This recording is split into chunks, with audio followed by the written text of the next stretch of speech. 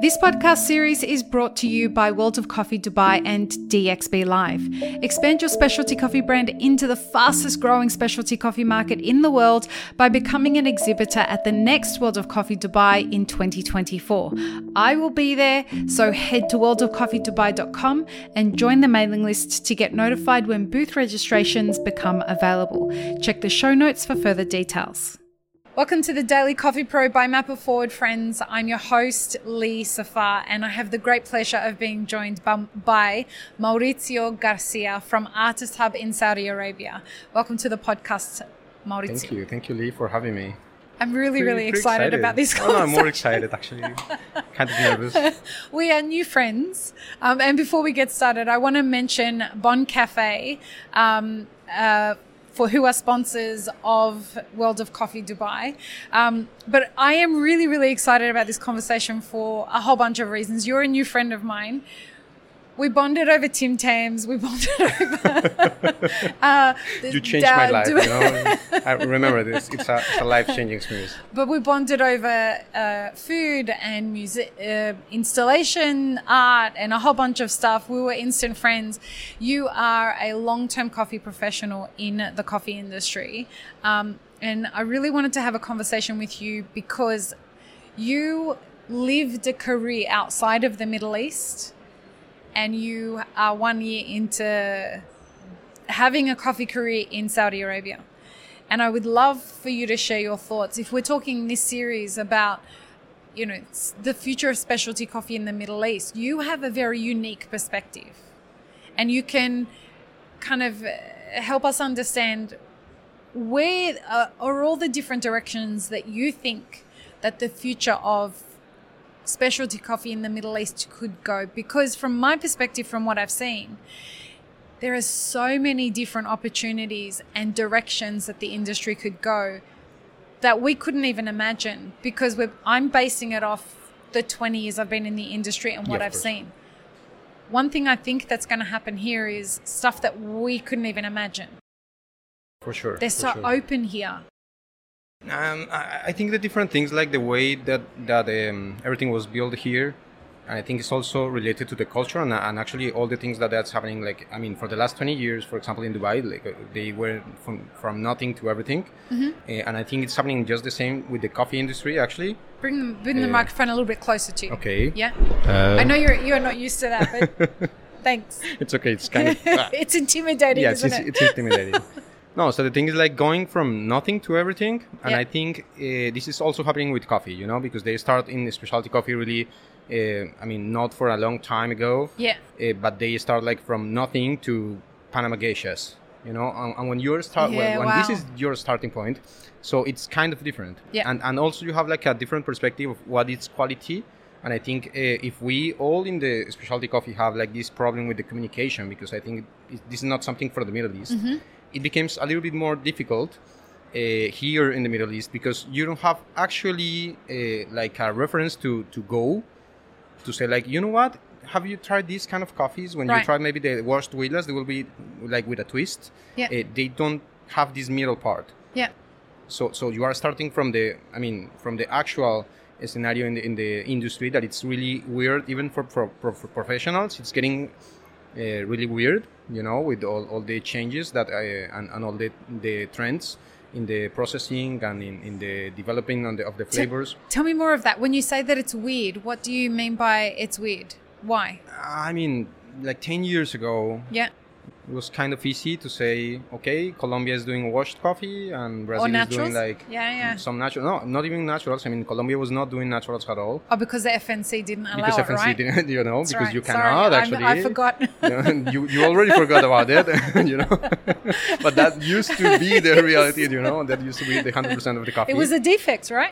Yes, I mean, not a defect, but you cannot export a coffee that is not washed. So it was easy because it's like, okay, I have this Colombia that it's supposed to taste that way. You're saying. And I think it was already specialty coffee, and in this like just 10 years ago.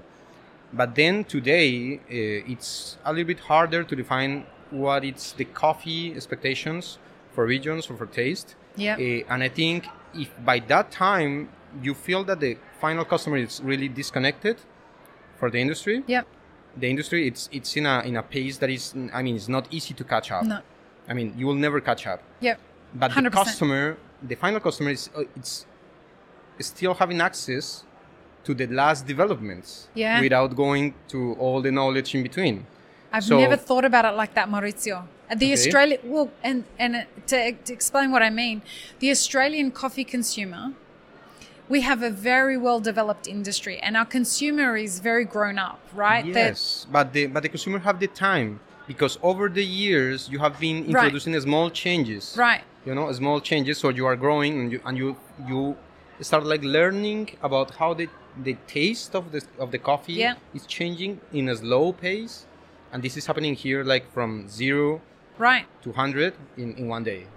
Except there are some challenges that come with that, and that's where I haven't even thought about this before. So thanks for putting this in my head, because the Australian consumer is they've developed their habits. Coffee is a habitual process, right? People have their way of drinking their coffee. They have their habits. They have their knowledge.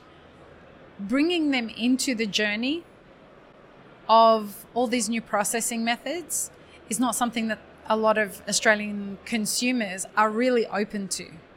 Whereas here, the consumer isn't quite set in their ways. I was mind blown when I heard that the guys from Cartel were telling us that they have one of their customers has a 15-kilo loring in his house. Yes.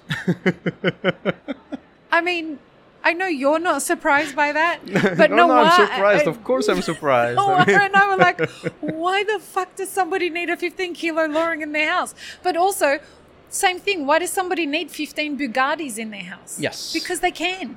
Yes, because here it's possible. Here it can happen also.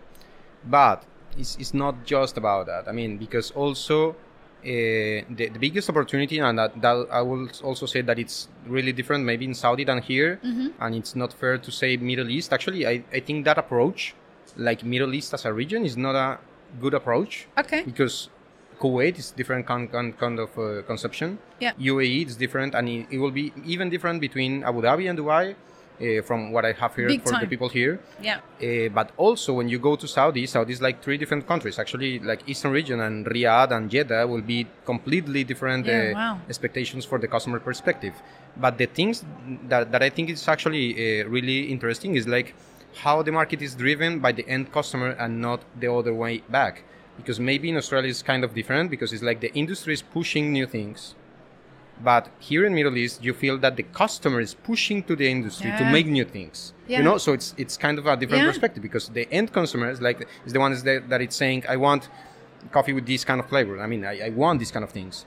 And then the coffee shop is like start pushing the roaster, like my customer is asking for this.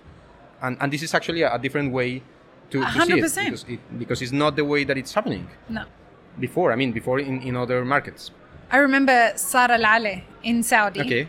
Sara was saying to me, Lee, here in Riyadh, if you write blueberries on a bag of coffee and say that's the flavor profile that's in it, if they can't taste blueberries, they come knocking, where's my blueberries? They want, the consumer is so much more educated and more demanding and holding you to account here than any other region, like across the Middle East. Because I've spoken to people who have said the same thing happens here in Dubai, the same thing happens in Abu Dhabi, the same thing happening in Egypt. Consumers know what they want, and consumers are demanding to get what you tell them that you're going to give them. Yes, but if you, and what I'm trying to say is like if you go back in the flavor perspective, like 10 years ago when you were cupping a coffee, you can say for a washed coffee from Honduras, okay, this is tasting like prunes. Yeah, it's still a washed coffee, and you need to be a really trained sensory analyst, you know, to say like, okay, this is actually tasting like prunes, but for anyone who will say like this tastes like coffee. Right. This is it. But now, with the new processing, and this is actually the reason, it's like when the people just starting to specialty coffee, having access to these kind of a really intense flavored coffees, then they want this. This is the new standard, right? Yes, so this is the new standard. So you can no longer say that this hint of flavor is actually the flavor that you will put in your communication because people is waiting for a different kind of thing. But it's not always matching what you want to do or maybe what is sustainable for the industry, because actually sometimes it's not, I mean, you cannot just have this amount of coffee or maybe the coffee is in this price, you know, for the customers, for the final customers. So it becomes a little bit of tricky. But of course it's like a big opportunity because you have more people asking for really special things more than in other parts of the world, and the average is a really high standard. So actually something that I'm really impressed is like you go out in Saudi Arabia and in the same block you will find like 8 coffee shops, and all the coffee shops are like with the best machines, and they have like 10 different coffees and gorgeous and a lot of kind of processing, and they are serving like beautiful coffees like all over around, and they are like packed, and something that, I mean, of course I'm from a producer country, that is not the best scenario to start with, but I mean back there we have coffee shops that are selling like 100 kgs a week in a price tag that is starting like in $4 for the cheapest beverage. And they are having like lines, you know, because also... That's in Colombia or in Saudi? No, this is in Saudi. In Saudi you have like a 500 kg easily for one small coffee shop in 1 month. This is a huge amount of coffee. 100 kgs a month? Or in a week? No, I mean 100 kg a week. Yeah. You can say that. Yeah. You know, but in the price tag of $4 per espresso. Yeah, so now this is kind of a huge amount compared to different countries, but also because of the amount of coffee shops, and then you go to the next coffee shop and it's also packed. It's not usual. Not at all. Not at all. Like the average cafe in Sydney is doing about 30 kilos a week on the high side. In the high side, no. That will be like the low side here in Saudi. I mean, back in Saudi. It used to be much higher than that, but not like 100 kilos a week has been high for a long time in Australia. But this is kind of the average, and of course I will not say it's for everyone, because also it's related to the hype and the way that the trends are happening there. So also in the last maybe couple of years, I have been told that they are opening like thousands of coffee shops back in there, because as you see that it's kind of an interesting place. Actually, you see the word specialty coffee more often than even restaurant or whatever, you know. It's like it's a specialty coffee, and everything is a specialty coffee. So you see like a lot of coffee shops, and it's just by standard specialty coffee, and they are opening a lot. So people is trying to go to the new one and to the new one and to the new one, and as they are opening that much, of course it's kind of a bubble, and it will just explode in one moment, because it's already happening. It's like they are opening a lot and they are closing the old ones, because you cannot keep the trend, because people want to go to the new one. So it's kind of a really fast start and fast dying. Yeah. So in this moment it's getting kind of difficult in that stage, but still we have a huge market, and people is willing to pay, people is willing to drink a lot. I've never seen that kind of situation of going to a coffee shop at midnight and see like family center with the babies and asking for cappuccino and double espresso with a chocolate cake, you know, at midnight, and it's like packed. And actually, there are coffee shops that are opening at 7 p.m. You know, this is the opening time, and they say like, no, it's easy now because it will be busy at 10 p.m. So it's kind of a really different way of drinking coffee. Yeah, especially in the summer, right? Like it's just not worth opening during the day in summer. Yeah, especially in summer, but it's happening all year round. I mean, it's more about the culture of consumption. People is getting out in the nights by default. You draw the parallel with Europe, you know, and you think it's something like Europe, but it really isn't. It's something completely different. Like it's completely different. Of course, in Saudi you have another reason, and it's like people don't have another option like to gather around. Bars or pubs or anything like that. That's so people is just gathering around, going to coffee shops. And also that means that really young people is drinking a lot of coffee back in the country, because younger people in other countries will prefer to go to a bar or something than to a coffee shop. But back there is like, okay, we will go to a coffee shop, and it's like the plan for the night. So we will go at 10 p.m. With well dressed to a coffee shop to have a cappuccino and to take a photo. It's weird, isn't it? It's special. I would not say weird. This is But, special. I mean in the best way possible, because I really thought I'd seen everything Yeah. in coffee. And I think the thing that has made me like giddy being here is how I haven't seen everything. Like everything is very new here compared to living in Australia and living in America and living in the UK and having done coffee in all of those countries. Here, from what I've seen, this has the potential to go in so many different directions. Yeah, but this is actually the beauty because, yes, maybe I will say that this region have the biggest potential right now. But this also like, I mean, we have a lot of people. We have already good coffee. Mm-hmm. We have already like a lot of coffee shops and roasters and micro roasters and all the same problems that it is like every single country facing. But we still have the chance to do almost whatever that we want. Yeah, So it's weird because exciting. I mean, maybe in Australia you are thinking like, what else can I do? Yeah. You know, when you came here, it's like I can do mostly everything. Yep. I have like many options. Yep. And this is the difference because I mean, now that I'm thinking about it, because it's just making in this conversation, is like the situation is not that different. I think the difference is actually the how grown up is the market, because people here is getting impressed. For example, I mean, people here is getting impressed with the things that we were maybe impressed back then 10 years ago. Yeah. So I remember this customer that it was like really excited from a washed geisha from Colombia. It's like, oh my God, I never tried something like this. Yeah. I'm just used to the carbonic maceration and the anaerobics. And it's like, wait a minute, you're going backwards. Yeah. You are going backwards. So maybe, I mean, trying to make new things here is not the same thing as making new things in other places of the world. But, and also like they're experiencing those two things at the same time for the first time, which gives their palate a whole different way of experiencing it than what we did. Yes. We had a whole journey to get to those things. Yes. For them, it's like, okay, carbonic maceration, Panama geishas, washed coffees, natural coffees, infused coffees, all of these different things all at the same time. Yeah, it came at the same time.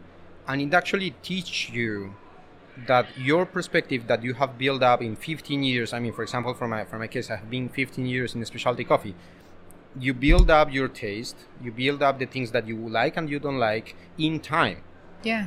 You know, but then you think, if I started like 15 years ago and in the same first table, I will have like all the options that I have now. Maybe even my taste will be different. Yeah. So, and it's for sure wild, it will be different. right? Yes. Like it just opens you up to like they're starting with a whole different everything that it took me 20 years to learn. Yes. They have it available. They have it available, and right they away. don't have all the stuff that we messed up along the way. That's all removed, which makes it very exciting of what they're going to come up with next. Yes, but I say they, but I mean you, because you're a part of this industry here.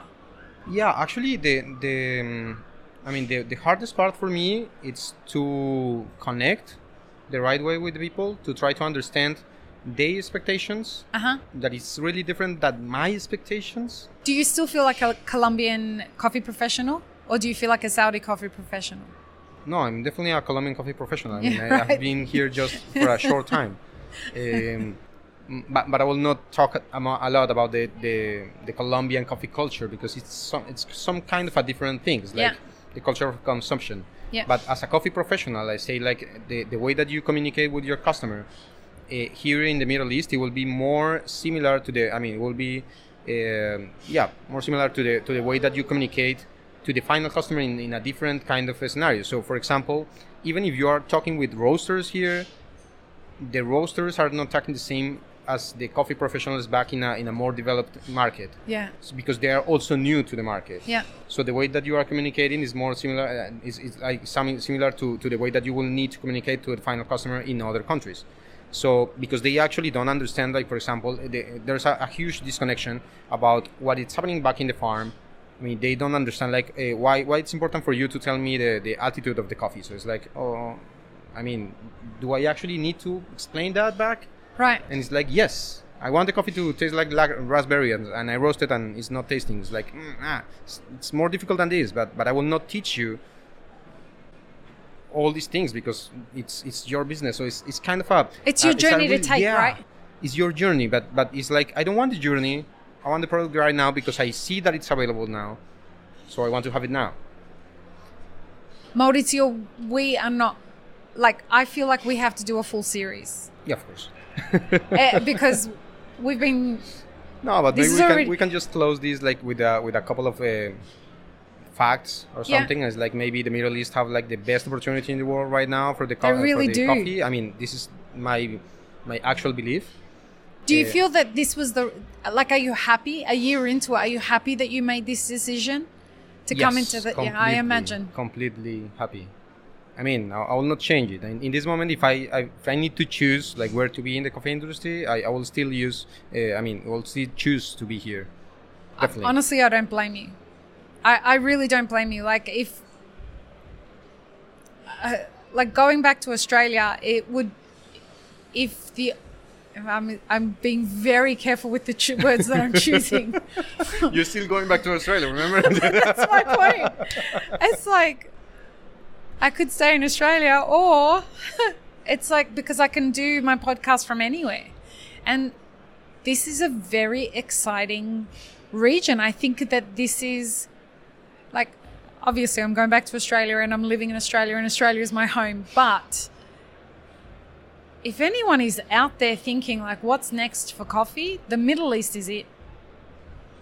It really, really is. And I think that, and I've said it a couple times in the episodes that we've had so far during World of Coffee, I really think if the West doesn't come and see what's happening here, they're missing out.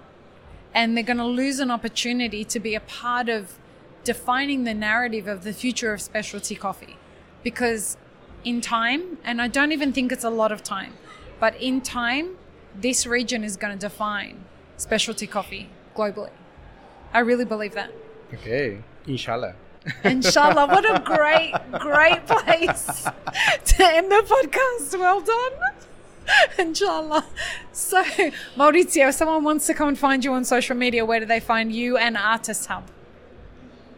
No, I think the best way is just in the Artist Hub Instagram. I think this will be like the official thing. We are dealing with the green beans and also for roasting machines back in Saudi Arabia. But I mean, the projects here in the Middle East are like all over the GCC countries. So yeah, for sure. And what's the Instagram handle for Artist Hub? Artist Hub? Okay. I don't know. Check the show notes later, folks. Thanks for tuning in, everyone. Thank you so much, Mauricio. We're going to have you back for a full series. It has to happen. Okay, beautiful. Peace, love, and peanut butter, everybody. Have an amazing rest of your day. Thanks for tuning in, friends. There are 2 ways you can support this podcast. Firstly, become a paid member of our YouTube channel. Secondly, you can join our Patreon for as little as $3 a month. Both have options for exclusive ad-free content and early release content. Don't forget to subscribe and share this podcast with your friends. The Daily Coffee Pro is produced by Map It Forward, and the music you're listening to is called Run Run Run off of my album Laundry After Midnight. To get older episodes of this podcast as well as more information on Map It Forward, head to mapitforward.coffee. You can find links and more information in the show notes below.